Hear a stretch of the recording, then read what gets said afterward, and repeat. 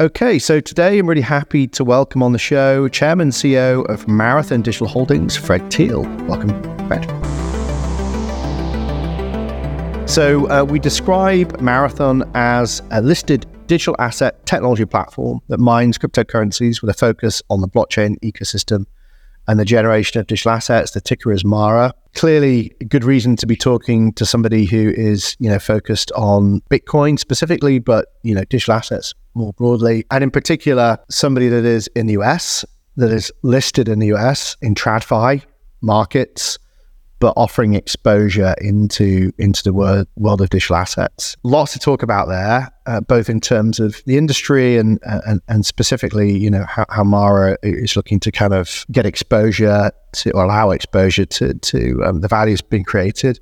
But also, you're a fascinating founder and got a really interesting background, notwithstanding, of course, the IPO and Mara itself. So maybe before we get into what Mara is and your view on the world, it'd be great to get some context to you and your background. I've been in technology for about 40 years, which sounds like from the day they invented the abacus. But my first forays into technology industry were, I went to high school in England, in London. My father decided, you really seem interested in this tech stuff. He worked in a bank in the city in London, and he said, why don't I get you an internship in the IT department? Then they called it the systems department. And, in those days, you were a real productive programmer if you could get one run of your program a day.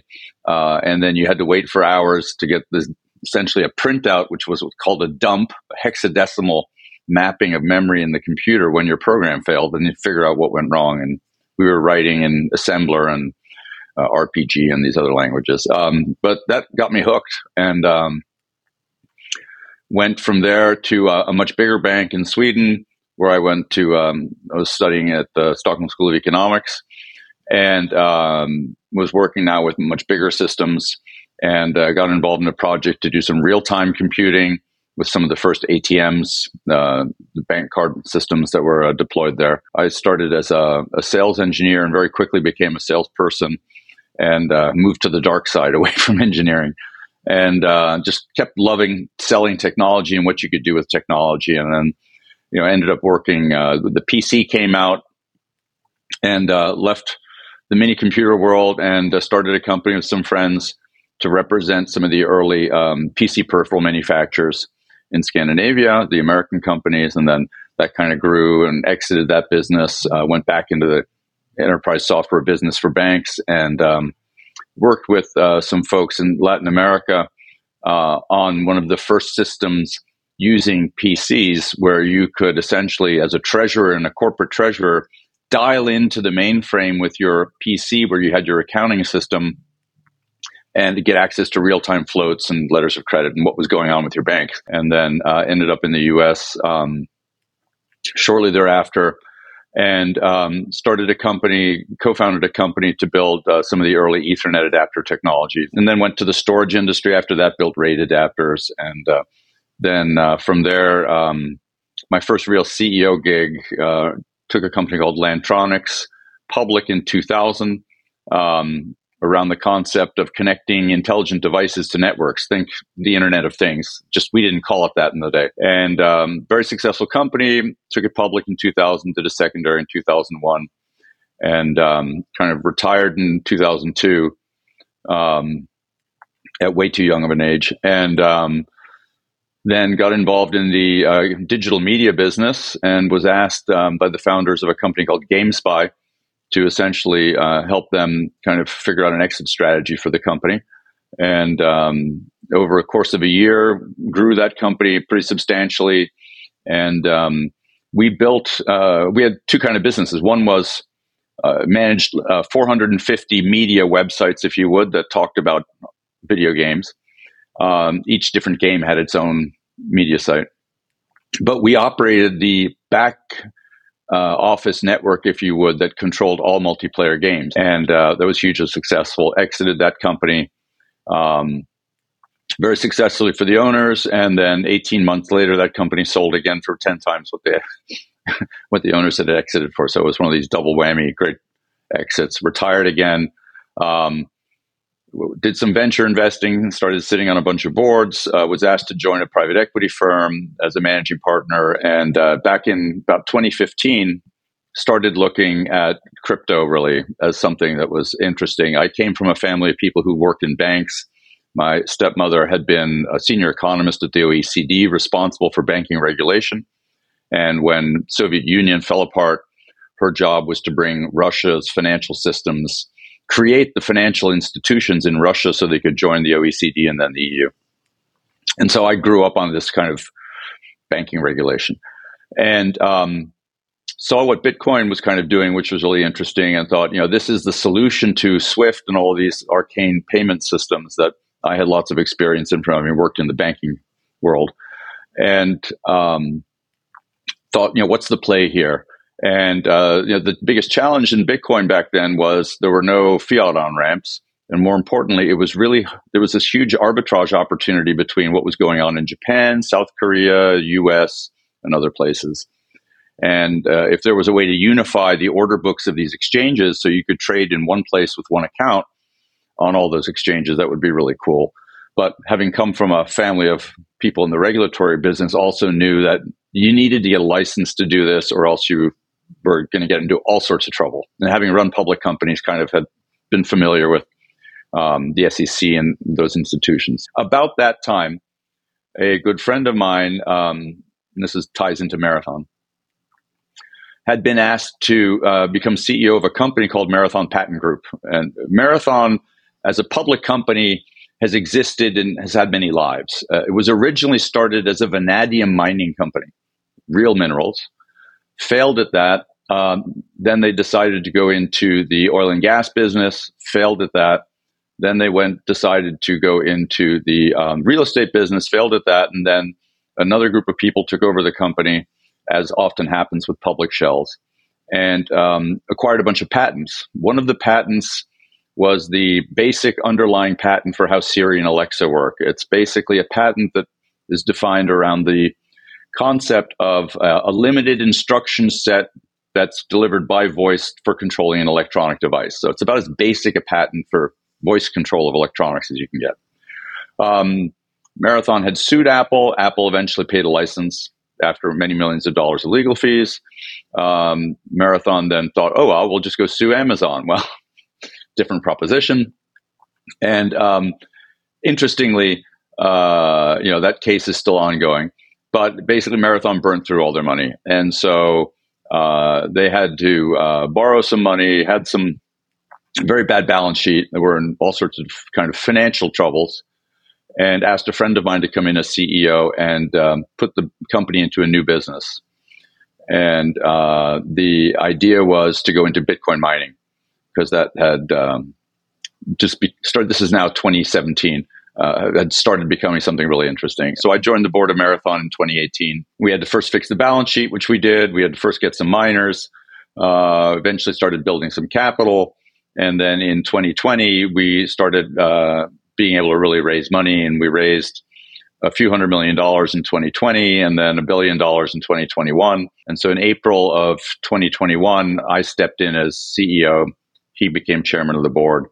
And I started building out the team, and I think I was employee number 4 or 5. And the rest is history. We raised a lot of money. We're had very good timing in when we raised money, and did it at a very low cost. We had a stock that had lots of liquidity in it, so there was a lot of float. It was very easy to do share offerings, which made it easy to raise money. We essentially had I think $10 million of annual revenues, and we had raised almost $2 billion of equity and debt, and overnight kind of became one of the leaders in the industry. And then we had to deploy those miners, get the sites, get the mining operations up and running. And here we are today. We're almost at 23 exahash of capacity, the largest miner of the publicly traded miners in the world, both by market cap and by capacity. Wow. Well, I think marathon is quite a fitting term for what you just described there. You couldn't have named it better. And I know that you're part of the YPO network as well, right? So YPO are good friends of ours. That's also good to see. I mean, there's a lot there. So on the one hand, like before we get into Bitcoin, understanding being a publicly listed company in the US, operating in the world of digital assets and your unique insight in a regulatory sense, given you come from a family of regulators, or at least people that interact with regulators. I'm 20 years a founder, 10 years in crypto. I'm struggling. I know you've had 2 failed attempts or aborted attempts at retirement. I'm feeling I might be a little too old for crypto and Web3. People talk about crypto time and the pace of it and everything else. How do you keep up? Yeah, I think for one thing, you've got to really have a passion for what you do. And, while that might sound trite and, passion project and all that, I love building businesses. It's something I'm passionate about. More importantly, I love building teams. And you can't build a business without building a team. And, my sort of goal in life is always to build the best team I can possibly build, imbibe them with a vision and motivate them to execute that vision, and then step back, let them do that, and figure out what we have to do next. And that's how we built, Marathon very much. And what I love about Marathon is it really is kind of like a startup. I had the opportunity to basically hire everybody on the team, create the culture, and our vision has evolved. And it's continuing to evolve. We built a huge tech stack now. We're differentiated that way. We were one of the first U.S. miners to go offshore. We did this great project in UAE with the largest sovereign wealth fund there, which is all immersions, the first site that's fully immersion and is operated with very, very few engineers or technicians at all. It's pretty much a hands-free site, all done with remote control. And so I love doing those things. I love bringing innovative technologies to bear, whether it was the IoT stuff back in the day, whether it was PCs when they came out, the internet, ad tech, whatever it is. I've always, crypto, same thing. Bitcoin's a bit unique also because I look at Bitcoin like I looked at the internet when I was in the Ethernet and datacomms world. It's this enabling technology. I don't look at Bitcoin as a product. I look at Bitcoin as an ecosystem and as a solution to all sorts of problems in the world, not just financial services and speeding up financial transactions and creating decentralized ownership, the ability to tokenize things, but I look at it as foundational as the internet. And I'm very excited about all the things that are going to get built on top of it at layer 2 and layer 3 and beyond, just like the internet.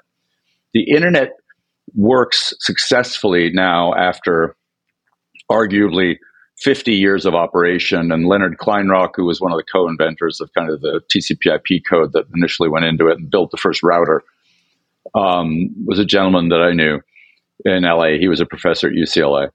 And he talked about the internet always as the internet works because it's simple. It's just TCP/IP. That's it. Everything else is built on top of it. It's not programmable. You don't have to evolve it at all. It'll keep running. And that's what's really basic. And that's what I love about Bitcoin. Bitcoin is the most secure, decentralized network in the world. And that's all it does. And everything else you want to do, you build on top of it. Ethereum, I think, solved some very interesting challenges. But because of its programmability, it's very complex. And so that makes it harder to, on the one hand, keep standardized. They're constantly evolving it. It's constantly changing because they have to keep changing the code. Bitcoin hasn't really evolved other than Taproot and some other EIPs, some other BIPs, through its history, really, just like the internet. We're still running, the vast majority of nodes on the internet still run TCP/IP v4, which is arguably, 30 years old plus. So that's why I'm a big believer in the fact that I think that, something basic that just doesn't break and is perfectly secure, at least to date, is the best basis on which the foundation to build everything else on. So that's what I really love about Bitcoin. I think when you look at founding companies or being a founder and being an entrepreneur, you need to continually reinvigorate your excitement. And the way to do that for me is through discovery. It's constantly asking the question, what else? What else? And I am not, my area of expertise is not in writing code. It's not in figuring out exactly what the marketing spin on something is going to be, or how to manufacture something as cheaply as possible. My area of expertise is building teams and just asking lots of questions. And, if I'm busy doing detailed work like filling out people's time reports or looking at expense reports, I'm doing the wrong job. And what keeps me excited is the ability to just keep being curious. And I've mentored a lot of founders, both in YPO and outside of YPO, and in my private equity days, had lots of CEOs reporting to me. And what I always tell them is, you've got to be curious. Ask questions. The best way to get people to do things is just ask them a question. It's like, don't tell somebody, hey, this should be this way. It's, hey, what's a better way of doing this? What else could you do? How could you make it better? How could you make it faster? How could you make it cheaper? A mantra that I've always had for CEOs is, what can you accelerate? What can you automate? What can you anticipate? Right? Just ask questions about those three things, and you'll have a full day of work. And you'll get people doing things that really drive that progress of the business forward. Well, Fred, it sounds like I might need to tap you up for some mentorship. You both inspired me and depressed me. So you basically told me I'm never going to be able to retire because I'm basically going to be constantly curious. That's going to keep bringing me back into the mix, which is a bit depressing. But at the same time, I guess we just need to accept reality, right? If you're wired that way, you're just going to keep getting sucked into these things. And at the end of the day, if you look at your background, economics, financial services, peer-to-peer, internet, and kind of these baseline protocols, it's almost inevitable. You're not going to miss out on Web3, are you? You're not going to miss out. You're not going to let that one slide while you're playing golf. So I think we got a good understanding of why you're here. So maybe let's talk about specifically, what you're doing at Marathon. Talked in terms of that kind of journey, but like how you're looking at the next, 1 year, 3 years, what horizon do you even operate on? Because there's a lot of unknowns. How are you finding navigating the US now, being a public listed company in TradFi, but giving exposure to digital assets? Do you think, bear in mind, we're 22nd of June and market sentiment felt very different even a week ago. Yeah. Now, where everyone seems to be launching an ETF, and we've kind of had this mini rally. So, where are you guys at? How do you navigate or plan for the future, and especially in the context of being a US listed entity? Being listed in the US, we have the benefit that we're a Bitcoin pure play. So, from the eyes of the SEC, we're a commodity. We operate in a market that's not regulated by the SEC relative to the commodity we're mining. And the CFTC and even the IRS have all agreed on how they're going to deal with Bitcoin. And hopefully even the Financial Services Advisory Board, the FASB, or I think I got the order wrong on the letters there, but FASB, that determines how people account for things, has even decided now that Bitcoin is actually just going to be viewed as property. And so you'll be able to market, which, by the way, is a much more important thing than ETFs. And I'll get into that in a minute. So from a perspective of the SEC, as a public company, we obviously are regulated by the SEC from our disclosures and all that. And what's been very interesting is while, yes, we suffered with the issue around banking and access to banking, whether you call it choke point 2.0 or whether you just call it a crisis that happened at a handful of banks because you've enabled bank depositors to move money using their smartphones. No longer do you have to queue up at the bank and get bags of money, which they may run out of. Now you move $40 billion with the click of your finger on your smartphone. So bank runs are now even worse in that sense. But so we've been affected by all those things. But really, with the SEC, it's more teaching them and helping them understand how do you account for this thing called Bitcoin, right? When you mine a Bitcoin, ideally they want you to be able to recognize the revenue the minute you win the block. Well, if you're in a third-party pool, you're not winning blocks. The pool is winning blocks, and you're just getting paid. So you just recognize the revenue when you get paid. But then now the pool needs to be accounting for the revenue as a principal operator as opposed to just an agent. And so these accounting issues become very complex issues. And so, we spend a lot of time helping the folks at the SEC understand how to do these things, how we do them. And then, they then tell us, well, you should do it this way. And then we all agree on something at the end. So there's a lot of interaction there, also just with the accounting boards. But back to this rally we're seeing and my comment about FASB. So the Bitcoin industry tends to move on rumors and sells off on the news, just like, Apple's going to announce a product, the stock goes up, and once they've announced it, it goes down a little bit. Didn't really do it this time, but that's what it's historically done. The Bitcoin market tends to move that way as well. And it's all about adoption. Oh, if BlackRock is going to get an ETF and maybe Valkyrie and maybe GBTC will convert to an ETF, then there'll be huge adoption. Millions of people will come in to it. And while, yes, that's possible, the challenge is that until you as a financial institution, an institutional investor can account for Bitcoin as an asset that's marked to market, meaning at the end of every quarter when you report to your investors, you report the value of the Bitcoin on your balance sheet. Up until now, Bitcoin has always been accounted for as a long-lived intangible asset, which means you can only impair it. You can only mark it down in value. If you look at our balance sheet, for example, we hold over 12,000 Bitcoin on our balance sheet. We hold it at the lowest value Bitcoin has ever been, because every time Bitcoin drops in value below the price we paid for it, we have to mark it down. If we had mark to market, then we would value the Bitcoin based on what it's actually worth in the market today. And so if you talk about what is going to drive adoption in Bitcoin, it's going to be when FASB in January, hopefully, gets approval and companies can now account for how they hold Bitcoin as property. That will allow all sorts of institutions now to own Bitcoin. And that's why that's more important than an ETF.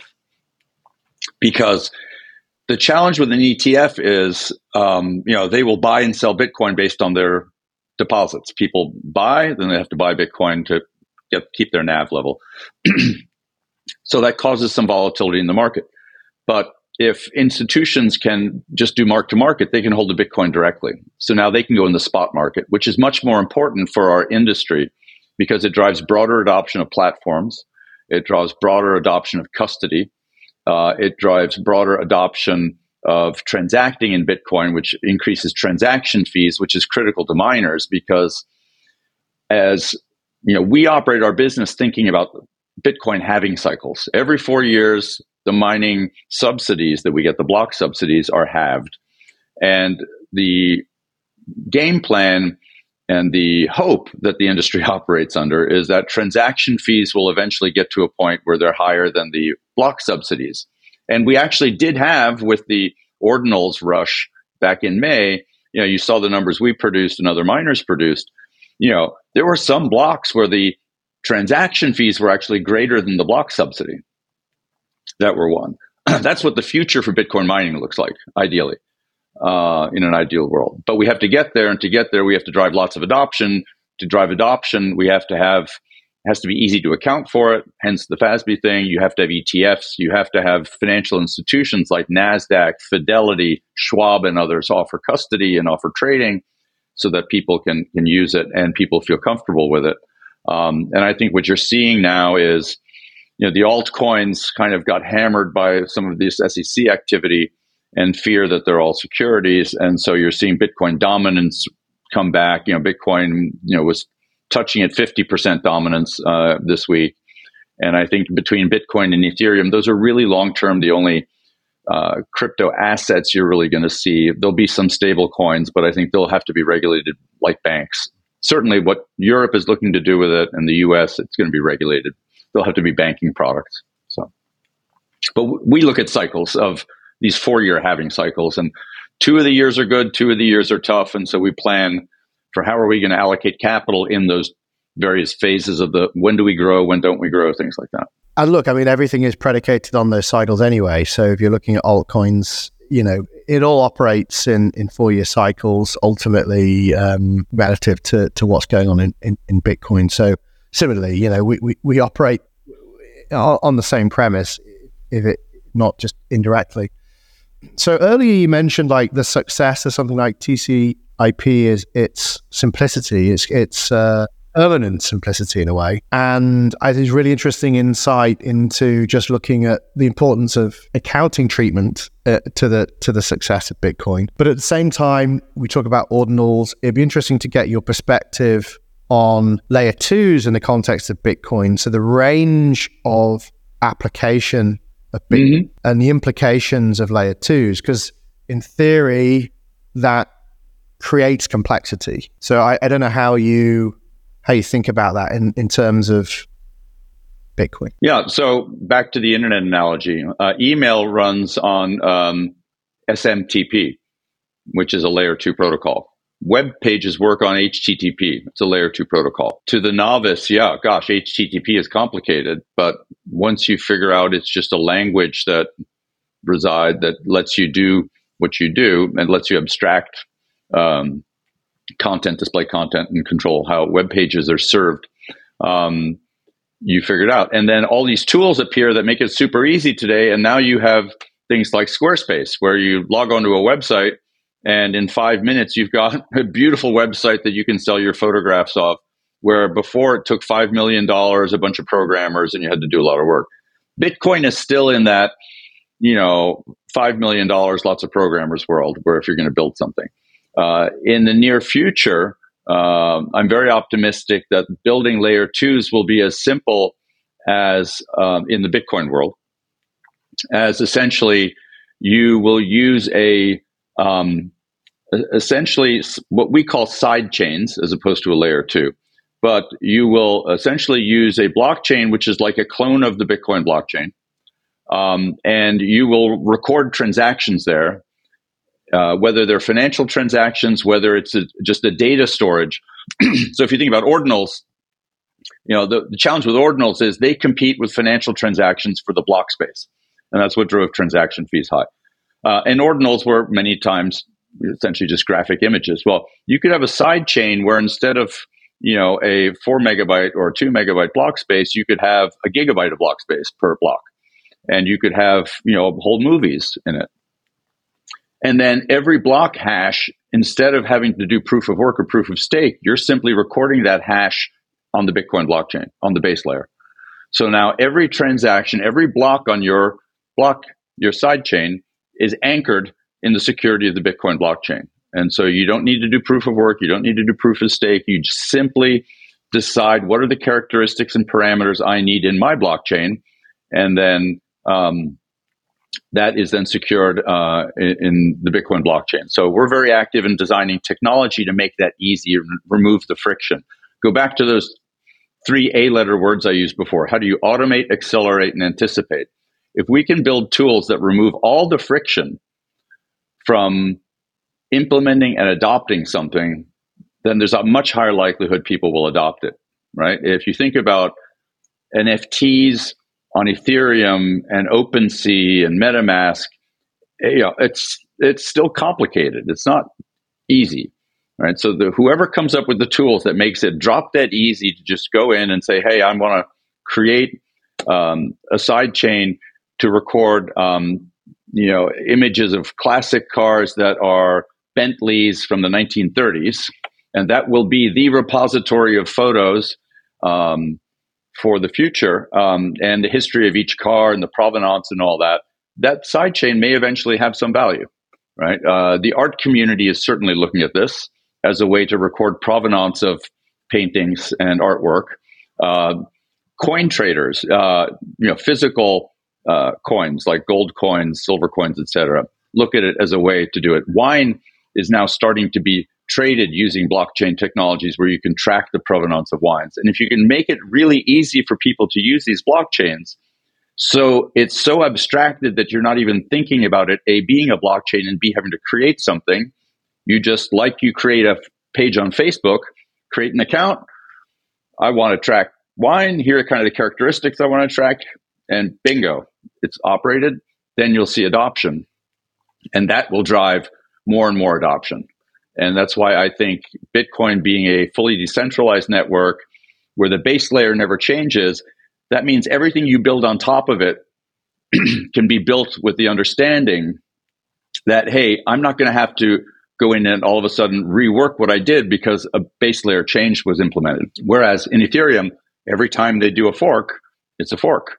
And every layer above it has to worry about that. Yeah, I mean, look, I think Bitcoin dominance is back. And I think at the same time, the ecosystem's that much more mature now, especially, as you say, in the context of sidechains. Ordinals was great to see. I think it allows Bitcoin and Bitcoiners to revisit, colored coins and going beyond the kind of limitations of just thinking of Bitcoin in a very, very narrow context of digital gold or something like that. So we're certainly very excited about it. And I think what's great, often we've got relatively young founders on the podcast, first-time founders, maybe second-time founders. And even though they may have a background in computer science, technically know the theory, the reality is it's not applied. Mm-hmm. You see a lot of the same kind of assumptions or false assumptions kind of repeating out, or hubris.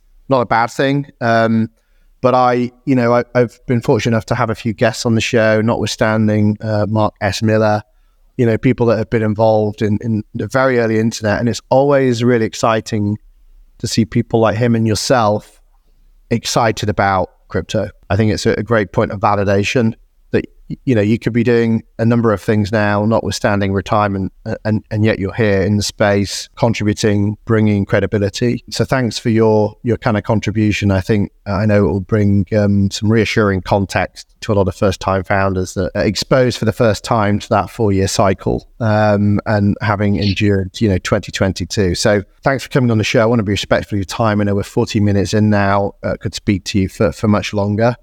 But super excited to see what you guys are doing over there. Maybe to close off, as we look forward over the next 12 months, obviously you could argue there's been a regulatory low in the context of the US. Other jurisdictions, your own UK home on this little island, rainy island that we're on here, have been opportune. Hong Kong is kind of now opening back up again. How do you think the US is going to compete over the next years in the context of crypto and Bitcoin? I think we are going to see the pendulum swing, but not the way most people expect it to swing. When it comes to crypto's interaction in the financial markets, while I don't agree with how the regulators in the US have approached it, I think the Europeans with the MiCA legislation, or the UK and how they're approaching it, is a much healthier way of doing it, where you're being proactive and creating an environment where you're defining for innovators kind of a framework in which they can operate, a sandbox, if you would. The U.S. approach was one, well, we already have rules, so fit within the rules, but we really don't even want you to be here, so we're not going to make it easy. So this is where politics and regulation kind of got convoluted. The good thing is that there's an election every 4 years on the executive branch, and in Congress, it's every 2 years in the House of Representatives. And so I think what you're seeing now is in the U.S., a growing sense amongst members of Congress, and certainly at the state level, that, hey, this whole Bitcoin thing's actually maybe a good thing. It helps us empower energy markets. There's a national security aspect to it, which we could do a whole show on, talk about that. There's an aspect of financial inclusivity that's very important. You have dollar dominance declining in the world, and Bitcoin is the only settlement currency that would never be controlled by any one nation, and hence, therefore, that's the best option because it's apolitical and can't be controlled. So I think it's a question of education. The unfortunate thing is you had FTX, you had Celsius, you had Three Arrows Capital. And as you know, because the UK often operates this way as well, oh shit, something happened. The populace are screaming, politicians need to do something, take out the hammer, let's bang some heads, bang, bang, bang, bang, bang, bang. We'll put out some legislation, put out this fire, and we can get back to doing what we were doing before. That's kind of what has happened here. It's, damn it, you got to fix this problem, regulators, go do something about it. And I'm oversimplifying it and being quite flip about it. But, that's essentially what's happened. It's an overreaction. And dealing with a problem nobody wanted to have to deal with it initially because they thought it was going to go away. Now, how is it going to resolve itself? Well, what's going to happen is the incumbent financial institutions are going to end up dominating the space when it comes to the financial services aspect. Why? The regulators trust them. The regulators know they know how to operate without screwing things up. Not that that doesn't happen. We just had a banking crisis and people running those banks were known operators. But it's a safer world for the regulators to operate in. And so I think on the financial side, that's what we're going to see. Once we see calm in the financial markets around Bitcoin and Ether, I don't think we're going to see calm regarding stablecoins or other things for some time in the US. Now, all of a sudden, people will feel comfortable that, okay, if there's clarity about how a crypto-based product needs to look and feel to not be considered a security, I know what I can do. And so I can go build stuff. And now innovation can start. In the US, it used to work the other way around. It was, and I think you're starting to see it with how the US is looking at regulating AI. They're taking this proactive approach, as similar to Europe, as opposed to the laissez-faire thing with crypto, because they really wished it would go away. And it didn't. And it became too big, and then they had to regulate it. So I think what we're going to see is the incumbents will take over the financial services side of it. Yes, Coinbase will survive. Gemini may or may not survive. But generally, it'll be the big banks and the big institutions that'll run things. You'll be trading Bitcoin and Ether on a derivative of NASDAQ or the commodities exchange, depending on where it ends up. But you're then going to see blockchain-based technologies be applied to whether it's gaming in the metaverse, whether it is around identity management, healthcare, data management, title management, all sorts of things that are non-financial, but just as important and even much bigger markets. And that's where I think the opportunities in blockchain lie. And then we have this whole area of spatial technology, which Apple has now put on the map firmly with their Vision Pro product, where there is a huge need for metaverse type products and technologies. And AI also creates a need for this, because how are these intelligent agents going to transact with each other? How are you going to have an inalterable record of what they're doing? It's got to be blockchain based. So all of these things are actually just positives, net positives for blockchain. So I'm very optimistic, as I think you can hear in my voice. And I think, yes, this was a regulatory hurdle, and maybe I'm just old and have been through this so many times before. I remember in the internet, it's only for porn and drug dealing.